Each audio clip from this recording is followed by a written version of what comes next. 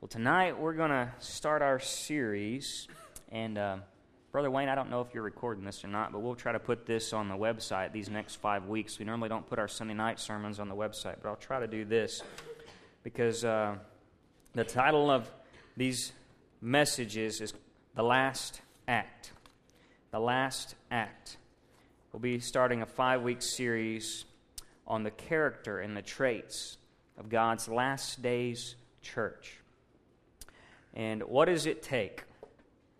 What will it take to be a part of God's last days, the end time church? And it's here. Amen? And we're going to go through some passages tonight and kind of see what it does it take and what are the characteristics. God gave me this message several years ago, and I had felt led to give it to our church a year back, and I introduced it. But then I didn't feel a release to give it all until this last week.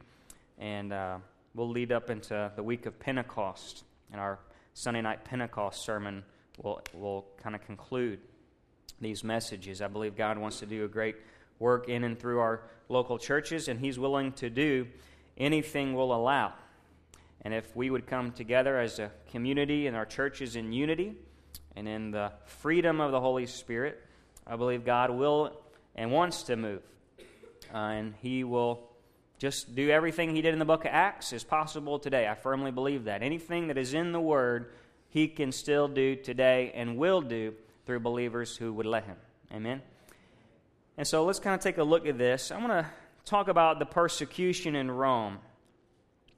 Ancient Rome, we're talking about the book of Acts. And the last chapter of the book of Acts has not been written yet. The book of Acts is an open-ended book. And I believe it's still being written, and then when we get to heaven, we'll have the whole story. From the expansion of the gospel to the very moment Jesus comes and takes us home. And you and I will be in that book. Our story will be written down in universal history. And what will it take for those of us to be in that story? Rome was a great illustration. I believe the way the Lord works is the time kind of repeats itself. You know, they always say history repeats itself, but the last days of the early church were truly looked to them as the last days. And what we see back then, I believe we'll see again. And Rome, whether a Roman believed in the gods or not, they continued to sacrifice to them because it was a part of society. So Rome was not a very religious place, but it was traditional. And so a Roman could not believe or they could not believe in the gods, but yet they would still sacrifice to them. And the Roman government, I don't know if you know this or not, but the Roman government didn't have any religious convictions, that they were only concerned about civil unrest. They were only concerned about everyone in their society going the same direction and nobody getting out of line. And all religious groups are regulated by the state as a civic group. Everybody had to have a permit to have a church or a guild or any kind of craftsman group. And they regulated all of these much like the government does today. Every church has a employer ID number. We have a tax ID number. All these things you have to be registered. And Rome was so fearful of rebellion by any one of these groups. They were so deeply suspicious by any group that seemed peculiar. What does God say about our people? We are peculiar. Any group that seemed peculiar or didn't fit into the norm of society, that didn't get along with everyone else, they were very fearful of. And so any group that met in secret or disrupted social order were banned as revolutionary. How many know we need to be a little bit more revolutionary today in the church? And no Roman law stood against Christianity. You hear about all these persecutions. The persecution of the early church. We do not have a record of any Roman law that condemned Christianity. It was never a formal edict that said you could not be a Christian. Yet, the Roman government associated Christianity with illegal activities because they did not understand what they did behind closed doors and who they were. They worshipped a crucified criminal. And they would not bow to the emperor's statue, and they would not sacrifice to the other gods. And this made them stand apart. And so here's what happened. Basically, those who confessed to being a Christian, they were questioned with a threat of punishment. Those who denied it and were willing to worship the emperor, they were willing to give offerings to the gods, they were pardoned and let loose. But those who did not repent and bow before the emperor's statue and give a sacrifice to the Roman gods were led away to execution. Often in the gladiatorial arena, they would die either by the sword or by animals being ripped apart. And we have this letter from 112 A.D., 112 years after Jesus was born, of a Roman governor named Pliny. And he wrote to the emperor, and he reported almost a total loss of participation in all the temple sacrifices in his he was a governor, and so of his state, his province, he reported, man, all the temples have almost been emptied out. These Christians are taking over our world. And in my area, everyone's converting. What should I do?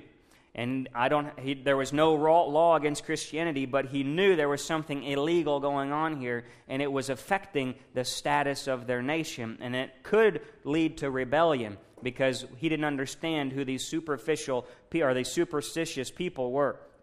And so he began to write this, that he would arrest and demand these Christians worship the emperor and offer a sacrifice, or they would face persecution. Some that day were martyred for their faith. And he reported, after he began persecuting the church, that temple sacrifices in his district began to rise again. Now we know that persecution, even though it led to people dying and it led to people also denying Christ, that it spread Christianity around the known world. Spread it around the known world. And in 300 A.D., Tertullian, he writes that Christianity had permeated from the emperor's palace to every trade, every tent, every race, culture, and creed in the known world. It was just in a few hundred years of Jesus Christ. But one of the things that struck me that reading this letter from this Roman governor is that, yes, it spread Christianity, but the temple sacrifices also started back again. That means to me that some Christians began to deny Christ.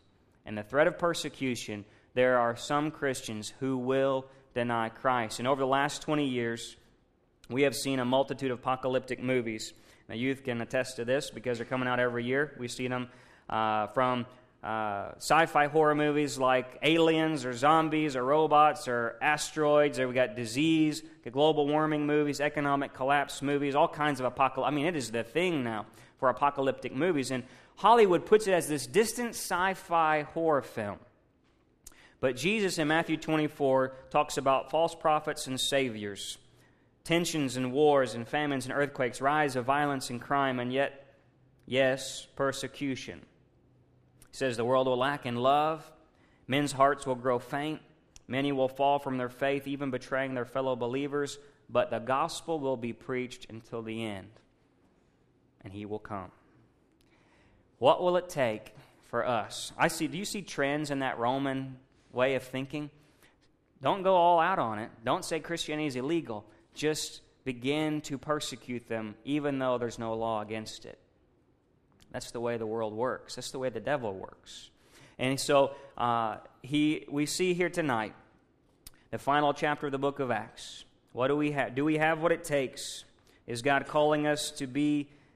Who is God calling us to be in these last days? And are you and I willing to be his final chapter, his last act? Think of it as a play. There's a final act. There's a final scene. I believe that scene is being set right now. And are you and I the people who will make it? And are you and I raising, even if it is our children, are we raising our children to be mighty men and women of God who will make it in that last act? And so I'm going to give you 5 qualities of God's end-time church. I just studied through this. The Lord led me in prayer a few years ago. 5 qualities that exist. If you got your notes, you can write this down. I'll give you all 5 now. And we're going to go through each 5 these next 5 weeks. Number 1 is the knowledge of Christ. The knowledge of Christ. Number 2 is holiness. Number 3 is perseverance. 4 is prayerfulness. Don't ask me how to spell those. But perseverance, prayerfulness. Last one is love. Talk about knowledge. Talk about knowledge tonight. the first thing that we have to have is a knowledge of Jesus Christ. It kind of leads into this morning. Jesus said in John chapter 10, I know my sheep and my sheep know me, and nobody can snatch them out of my hand. If you are in the hand of Jesus Christ, nobody can take you out of it, but you got to be in His hand. And so, do we know Him? And do we know that we know Him? And know Him, and Him know us. I can't go even, just go some deeper. Know that you know Jesus Christ. No knowledge. Think about this. In the Garden of Eden, Adam and Eve ate of the tree of what? Good, of knowledge of good and evil. Tree of knowledge. In the last days, there's going to have to be a deeper knowledge of Jesus Christ, not of the things of this world. It says that they gained personal knowledge of good and evil, and it changed their relationship with God, Genesis chapter 3. And then what happens is Romans chapter 1 says that mankind knew God, but they rejected Him by creating idols that they wanted to know. And so God gave them over to a depraved mind and sinful, selfish desires. And then it actually speaks that homosexuality came about as a curse upon mankind because of that. What is the big topic today? You see today in the news against Christianity. Now, I have some good friends that are homosexuals. I'm not preaching against those people. But I'm telling you that the devil has done the same thing from the beginning. And it says that men began to worship idols, and God gave them over to a depraved mind. A curse came upon the world early back in the day when men began to make idols. And so in Romans chapter 1, we see that. In Hosea chapter 4, verse 6, God says, my people are destroyed for a lack of knowledge. They did not know God. They didn't know what He wanted them to do, and they didn't get His prophetic plan. And so they rejected knowledge. And then so the Bible says in 1 Timothy chapter 2, verse 4, that God desires all men to be saved and come to the knowledge of the truth. Luke 1:17, Jesus came to give people knowledge of salvation through the forgiveness of sins. There's a theme here. There is a theme that we gain knowledge and we lacked knowledge. That doesn't make any sense, does it? We ate of it. It's kind of like this. I feel like a good illustration is the internet. When we ate of that apple, whatever it was, it could have been a fig Newton for all I know, but when we ate of something, that fruit, it was as if Pandora's box opened. And because we were not holy like God was holy, the internet is a great example. You can see some of the best things in the world, cute cuddly panda bears playing, which a lot of people like to click on all the time, or you can see some of the worst things in the world, which I won't mention. It's all there. But do you have the power to only look at the good things? And mankind, when we opened the box, it was like we could now see good and evil, but because we're not holy, we can't help but see evil and want to go towards evil. There's something in us. And so mankind couldn't handle the knowledge.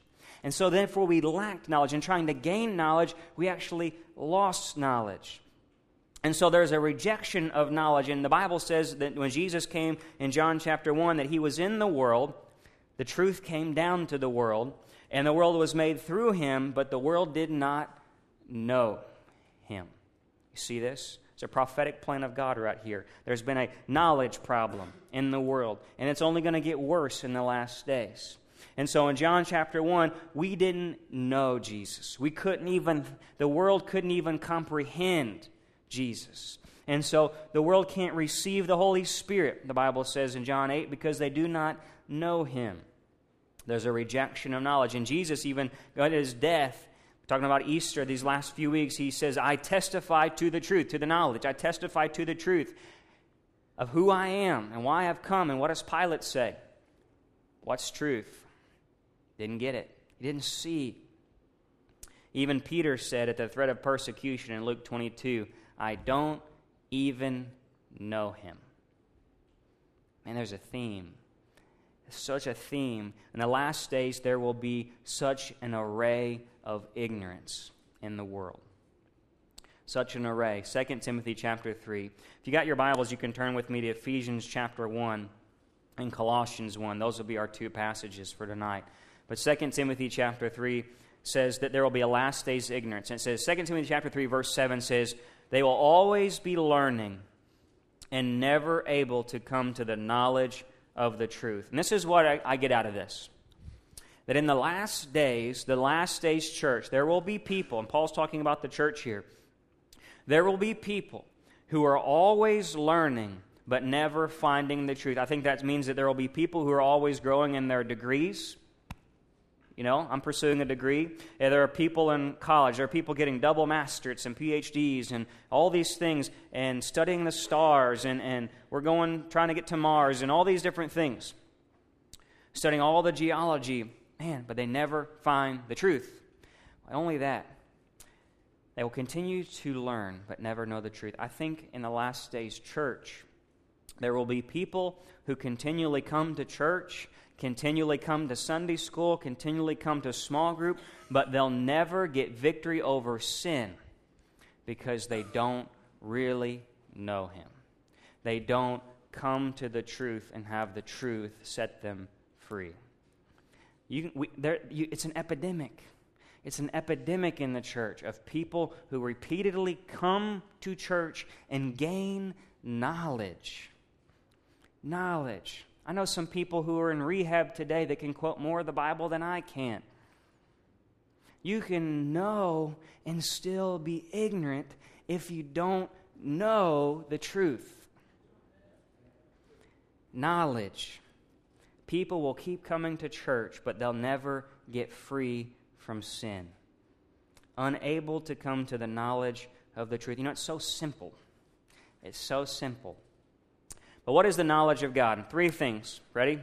Write these down. Knowledge of God is revelation, relationship, and reverence. This is our sermon for tonight. What is the knowledge of God? The thing the church has to have is the knowledge of God. It is revelation, relationship, and reverence. What does it mean to know God? Hosea chapter 6, verse 6 says, "For I delight in loyalty rather than sacrifice, in the knowledge of God rather than burnt offerings." God delights in you knowing Him. God delights in you and I really knowing Him. More than paying your tithes, more than giving up time to come to church, He delights in you knowing Him. And it's revelation, relationship, and reverence. Break this down. Revelation. God can only be known through revelation. Science will never find God out there in space. You'll never find God by digging for dinosaurs. You'll never find God by finding Noah's Ark. I know y'all like to look for it on Google Maps. They say that you can try to do things like that. You know, God can only be known through self-revelation. John chapter 1 talks about that Jesus is in the image of God. He's the revelation of God in grace and truth. Jesus is God revealed. He's God incarnate.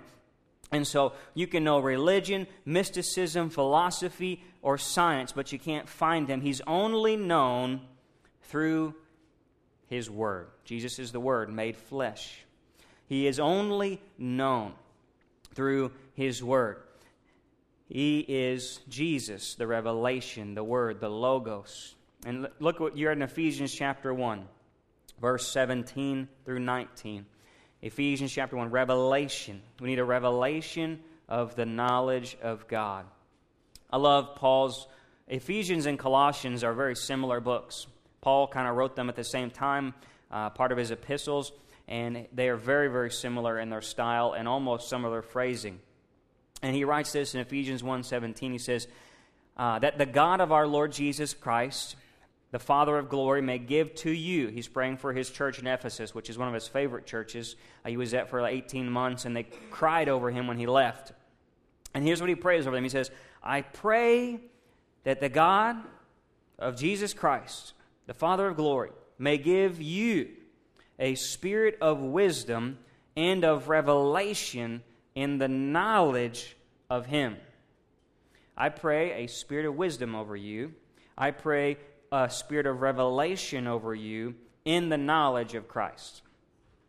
He prays for a deeper revelation of who Jesus Christ is. He goes on to say, I pray that you know the height, the depth, the width, the length, the breadth of the love of Christ. And look, he says, I pray that the eyes of your heart may be enlightened, so that you will know what is the hope of His calling, What are the riches of His glory, of the inheritance in the saints? And what is the surpassing greatness of His power towards those of us who believe? So I pray you get a revelation of the knowledge of Him, your heart's eyes be enlightened, to have a hope of His calling, know and get revealed what's the riches of His glory, and what's the surpassing greatness of His power. Man, he's praying some mighty awesome stuff. Not just some, Lord, now lay me down to sleep prayer. He's praying, I pray you get some power, a revelation of His power. I pray you get a revelation of His glory. I pray you get a revelation for the hope that you can have in Him. I pray you get a revelation of the riches that He wants to give you. And that should inspire you to go against anything, be able to conquer anything. Because if you get a deeper revelation of who Jesus Christ is and what His plans are towards you, and we stop looking at, okay, I got to go to McDonald's, and I go to soccer practice, and I got to go to all these things, and then this problem came up in my life, and that problem came up in my life, and then we start so focusing on these petty things, which in the scope of universal history mean nothing. Oh my gosh, they overcharged me on my hamburger. So what? People are dying and going to hell. I mean, so many things we can get upset about and petty over. It doesn't matter. Shouldn't be eating McDonald's anyway. My wife and I yesterday waited 40 minutes in line just to get a Dairy Queen ice cream. I'll never get that time back. But a spirit of revelation, the knowledge of Him. Man, His power, His greatness, His hope. What would it look like if we got a deep revelation of Jesus Christ? Man, it's like I'd want to pray more. It's like I would be excited more. It's like I would just go out in my yard and I could feel like He was with me. And when I go through hard times, I could feel His presence, and I would be longing to pray and longing to talk to Him. And I could look up at the stars and the moon. I could go out and see the clouds that He made, and I can think, wow, this is my God. And nothing on this earth really matters, so why don't I take as many people with me as I can? And it gives me perspective. You see, we lose perspective so very easily when our eyes are not on Jesus Christ. So revelation. Number 2, relationship. Relationship. You know what relationship means? It means to experience someone. It means to be familiar with. It ultimately means having a relationship with God. To knowledge of God is to have a relationship with Him. See the Garden of Eden. What is a relationship? They knew Him. They walked with Him. They talked with Him. They knew their plan. Man, in the garden, before all this stuff got chaotic, Adam had a calling and a purpose. And Eve and him were not battling over who's the head of each other. They were united together in purpose, in covenant, in calling. There was no competition. There was no, what does he think of me? Does he love me or not? None of that was there. They were united because they had a calling together in the purpose of God. And they were going ahead, and he said, here's all the things you can do. There's all this freedom, and I've given you all this power and dominion over the whole world. Just don't do this one thing. And so we had authority even over us. And so all this, even though it was in relationship, they walked with Him, they talked with Him. You see, knowing God is not just knowing facts about Him, it's knowing Him. Knowing God is not just knowing facts about Him, it's walking with Him. It's experiencing Him. Knowing God is to experience Him. I've said this before, but my religious studies minor was from a secular university, and I had multiple professors who knew Greek, Aramaic, and Mesopotamian hieroglyphics. They didn't know God. They didn't know God. Know the whole Bible. Could look at the Bible in Greek and speak it in English. I mean, I don't even know how you could get to that place. My mind's not big enough. But knowing God. You will not survive the last days just because you know facts about God. Philippians chapter 3, verse 10, Paul says, that I may know Him and the power of his resurrection and the fellowship of his suffering. See, Paul was willing to know him to the degree that it got close to him, not only in the good times, but in the bad times. Even in the fellowship of his sufferings, may I just know him. May I know him in his power, but even in his sufferings. God, I just want to know you. I want to know you. Last one is reverence. Revelation, relationship, and reverence. If we have a revelation and a relationship, that should lead us to one thing: worshiping him in reverence. Reverence is to revere, to be in awe of. And when you get to know God, you get a revelation of God, and then you begin to experience God in relationship, you begin to revere him. Man, the fear of the Lord is wisdom. To forsake evil is true understanding. Job 28:28. I remember that verse when I was a teenager and I read Proverbs every night. Man, there is something there. There was something there when I began to not only when I began to get a revelation of Jesus and I began to experience Jesus in a relationship, I began to be in awe and revere him. And I don't want to sin anymore because I'm scared of what it will do. Not what God will do to me, but what it will take me from him. See, the fear of the Lord is not because I think God's going to take a big stick and hit me over the head. It's the fear that I might leave the Lord. It's the fear that, God, I don't want to be without you. I fear losing you. And I fear what sin can do to my life. And God, not only that, I know you are in awe. I'm in awe of you. I know you're in control of my situation. And I was reading one of these guys, the early church fathers. He was about to be I think it was Ignatius, I can't remember. But he was praying for martyrdom. He was saying things like, man, I can't wait till these animals rip my arms apart, kind of stuff. I'm thinking, well, that's kind of weird. But it's kind of one of these things like, I don't care what happens to me on this earth. I'm in awe of God. Do with me what you will. What are you going to do to me? God's in control.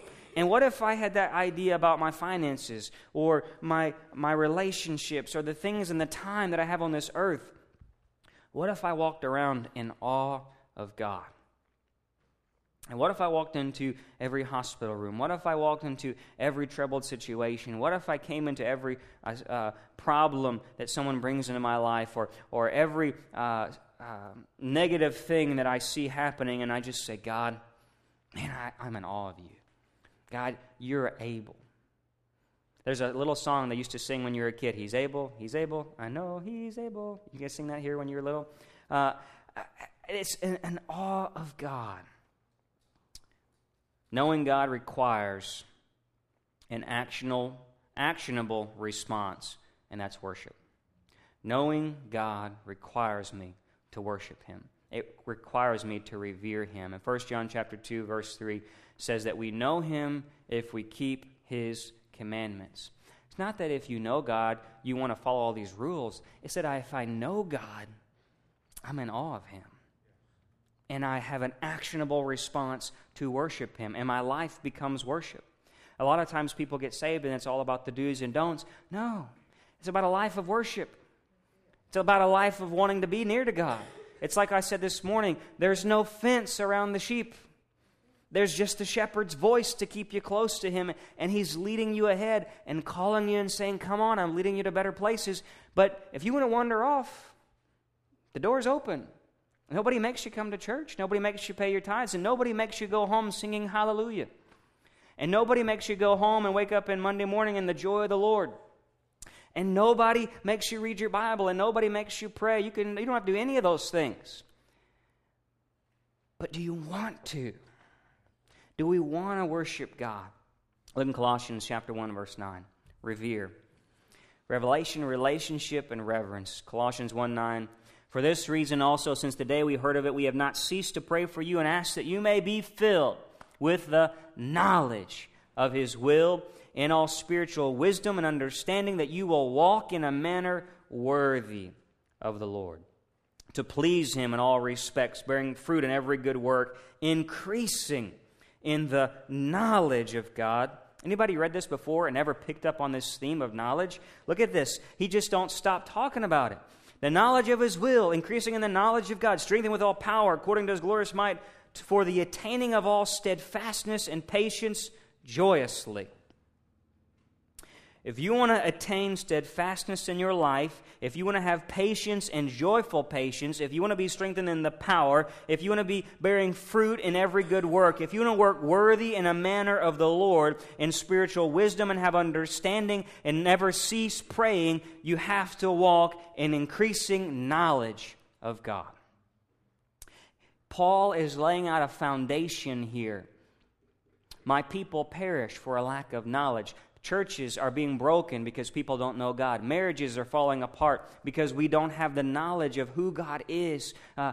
Families are being ripped apart by turmoil because there's no knowledge of God. It's a revelation I have to come to of the truth that Jesus Christ is the only way to true life. It's a relationship that I have to have a supernatural experience with God, not just standing up and raising my hands or even coming to an altar weeping, but a true, authentic experience of repentance, of a born-again relationship of the Holy Spirit, that when I go home, the Holy Spirit is still dealing with me. When I get baptized in the Holy Spirit, I'm still walking on cloud 9 tomorrow, that I sense God's Spirit each and every day as I even go to Walmart and the post office, that I'm longing to read the Word of God, longing to get up early and pray or stay up late and pray, that I want to fast because I am in awe of a mighty God. Knowledge of Him. Knowledge of Him. There's got to be, man, we got to be a little bit more Pentecostal. That's the simplest way to say it. Can I just sum it all down? Man, Acts chapter 2. Got to have a moving freedom of the Holy Spirit in the church today. We've got to get into the power of God because we have a revelation of God. Because we have a revelation of God, a relationship with God, and we revere Him. He prays for His church. Paul, knowing his end would come at some point in the future, no doubt, he prays for both of these churches. And he prays, I pray you increase in the knowledge of God. I thought that was very interesting. In the last days church, when Rome is persecuting, Paul's going to be beheaded. James has been killed. Stephen's been killed. I pray you increase in the knowledge of God. And what does it mean to grow in the knowledge of God? But in revelation, relationship, and reverence. And he says this, 2 Peter chapter 3, verse 17. I'll close with this. 2 Peter chapter 3, verse 17. If you know this, how ought you to be? That's basically what Peter says. If we know, who should you be? If you know God's coming soon. If you and I know that we're the last days. If you and I know the signs of the times are here, and we can still keep looking at it thinking, well, it's going to be a while. That's what we do. Wow, there was a tsunami that took out Japan, tsunami took out Indonesia, earthquake took out Haiti. Can I keep going?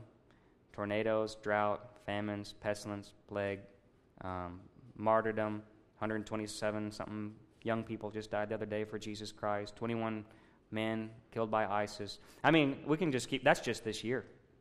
I mean, let's take the last 100 years, throw in the Holocaust in there. See what I'm saying? 100 years is nothing in the blink of God's eye. If you know this, how ought you to live? 2 Peter 3:17.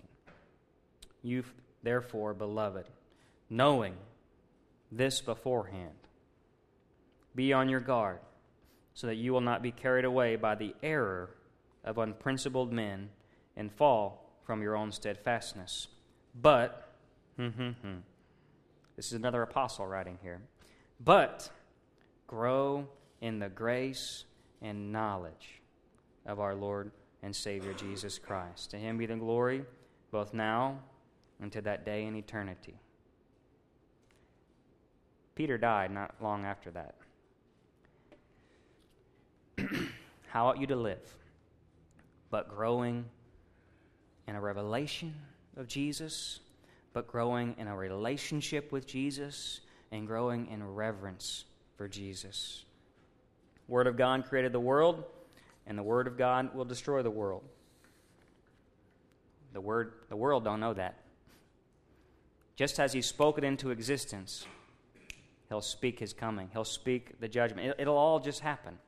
And everybody thinks Noah's Ark was a legend, that creationism's not possible, but one day God will reveal Himself and show this blind world that thinks they know everything there is to know about this universe, and show them, here's who I am for real. It says every knee will bow in that day. And you and I, knowing this, how ought we to live but in the knowledge of God? Matthew 22:29, Jesus would say to the Pharisees, you are mistaken, not understanding the Scriptures nor the power of God, because they kept on hearing, but they did not know. But the disciples, before He left this world, it says that He opened their minds to understand, to know the Scriptures. Worship team, if y'all come back. Last days believers will be lovers of the Word, haters of hypocrisy. As the world grows in ignorance of the truth, they will follow the spirit of wisdom and a sound mind. And the last days church will have a deep revelation of Jesus Christ.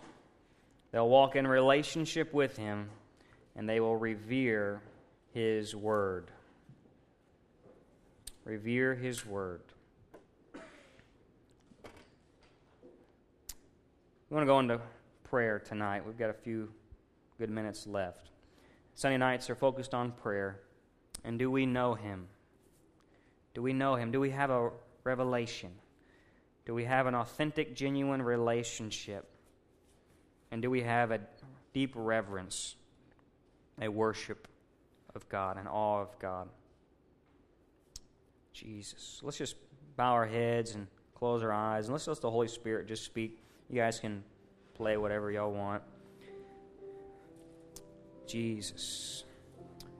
Knowledge of God. I pray, Lord, for this church, Sanctuary Family Worship Center, and in these last days, we would increase in knowing You. Just to know You, O God. To know You, O God. Lord, these apostles, these great men of God, who saw many great and mighty things, who died a martyr's death and the persecution that they saw from Rome. God, there will be more mighty men raised up in these last days, more mighty women raised up in these last days who may give their life,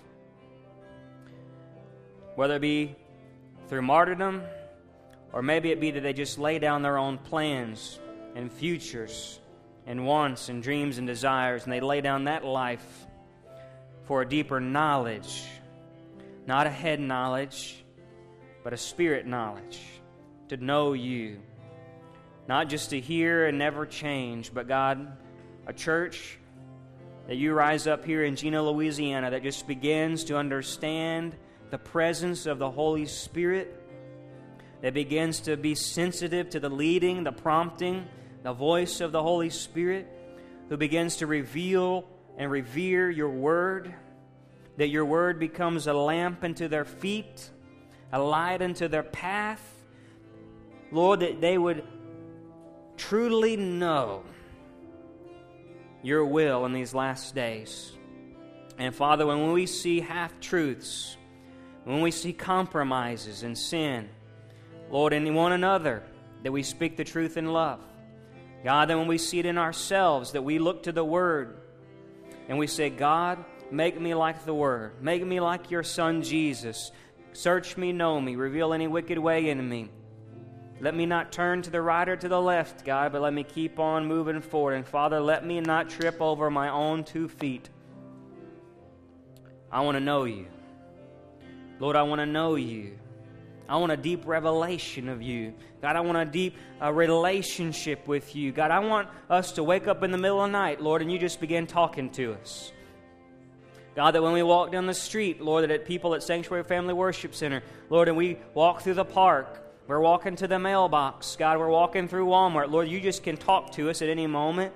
Such a deep revelation. Father, I pray it takes it to the next level.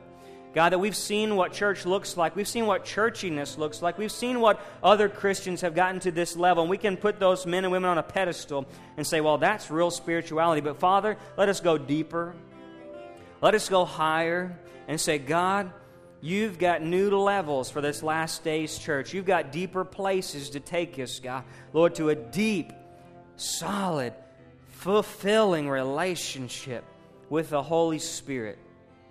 People who really obey Your word, who really are the definition of a Spirit-filled Christian. No more playing games. But God, we just get lost in knowing You. Lost in knowing You. That's what the world really needs, God. We rejected the knowledge of You for trying to open up that tree and see that knowledge of good and evil, and we lost the knowledge of You. And Father, we want to get it back. So Father, for those of us who are saved, those of us who are Spirit-filled, may we go deeper tonight. May we really, really, really know You and walk with You and talk with You. Jesus, would You stand with me tonight? I just want us to go deeper. I don't know where you are and what knowledge you have of God. I'm not talking about how many Bible verses you can memorize. But where do you want to go tonight? How much do you really want to know Him?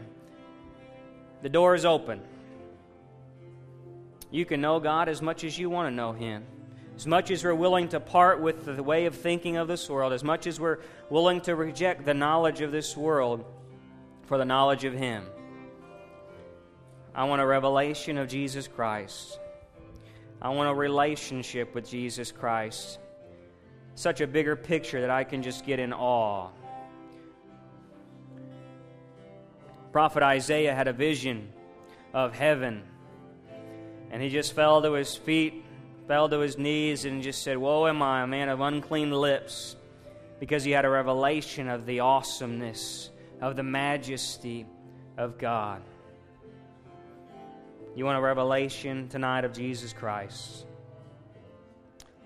Let's just begin all across this place just to worship Him. You feel like you want to find a place to pray in this altar? This altar is open. You want to find a place to get alone? But I'm going to ask the worship team just to begin to play. And let's just begin to go after God tonight. Jesus. Hallelujah, hallelujah.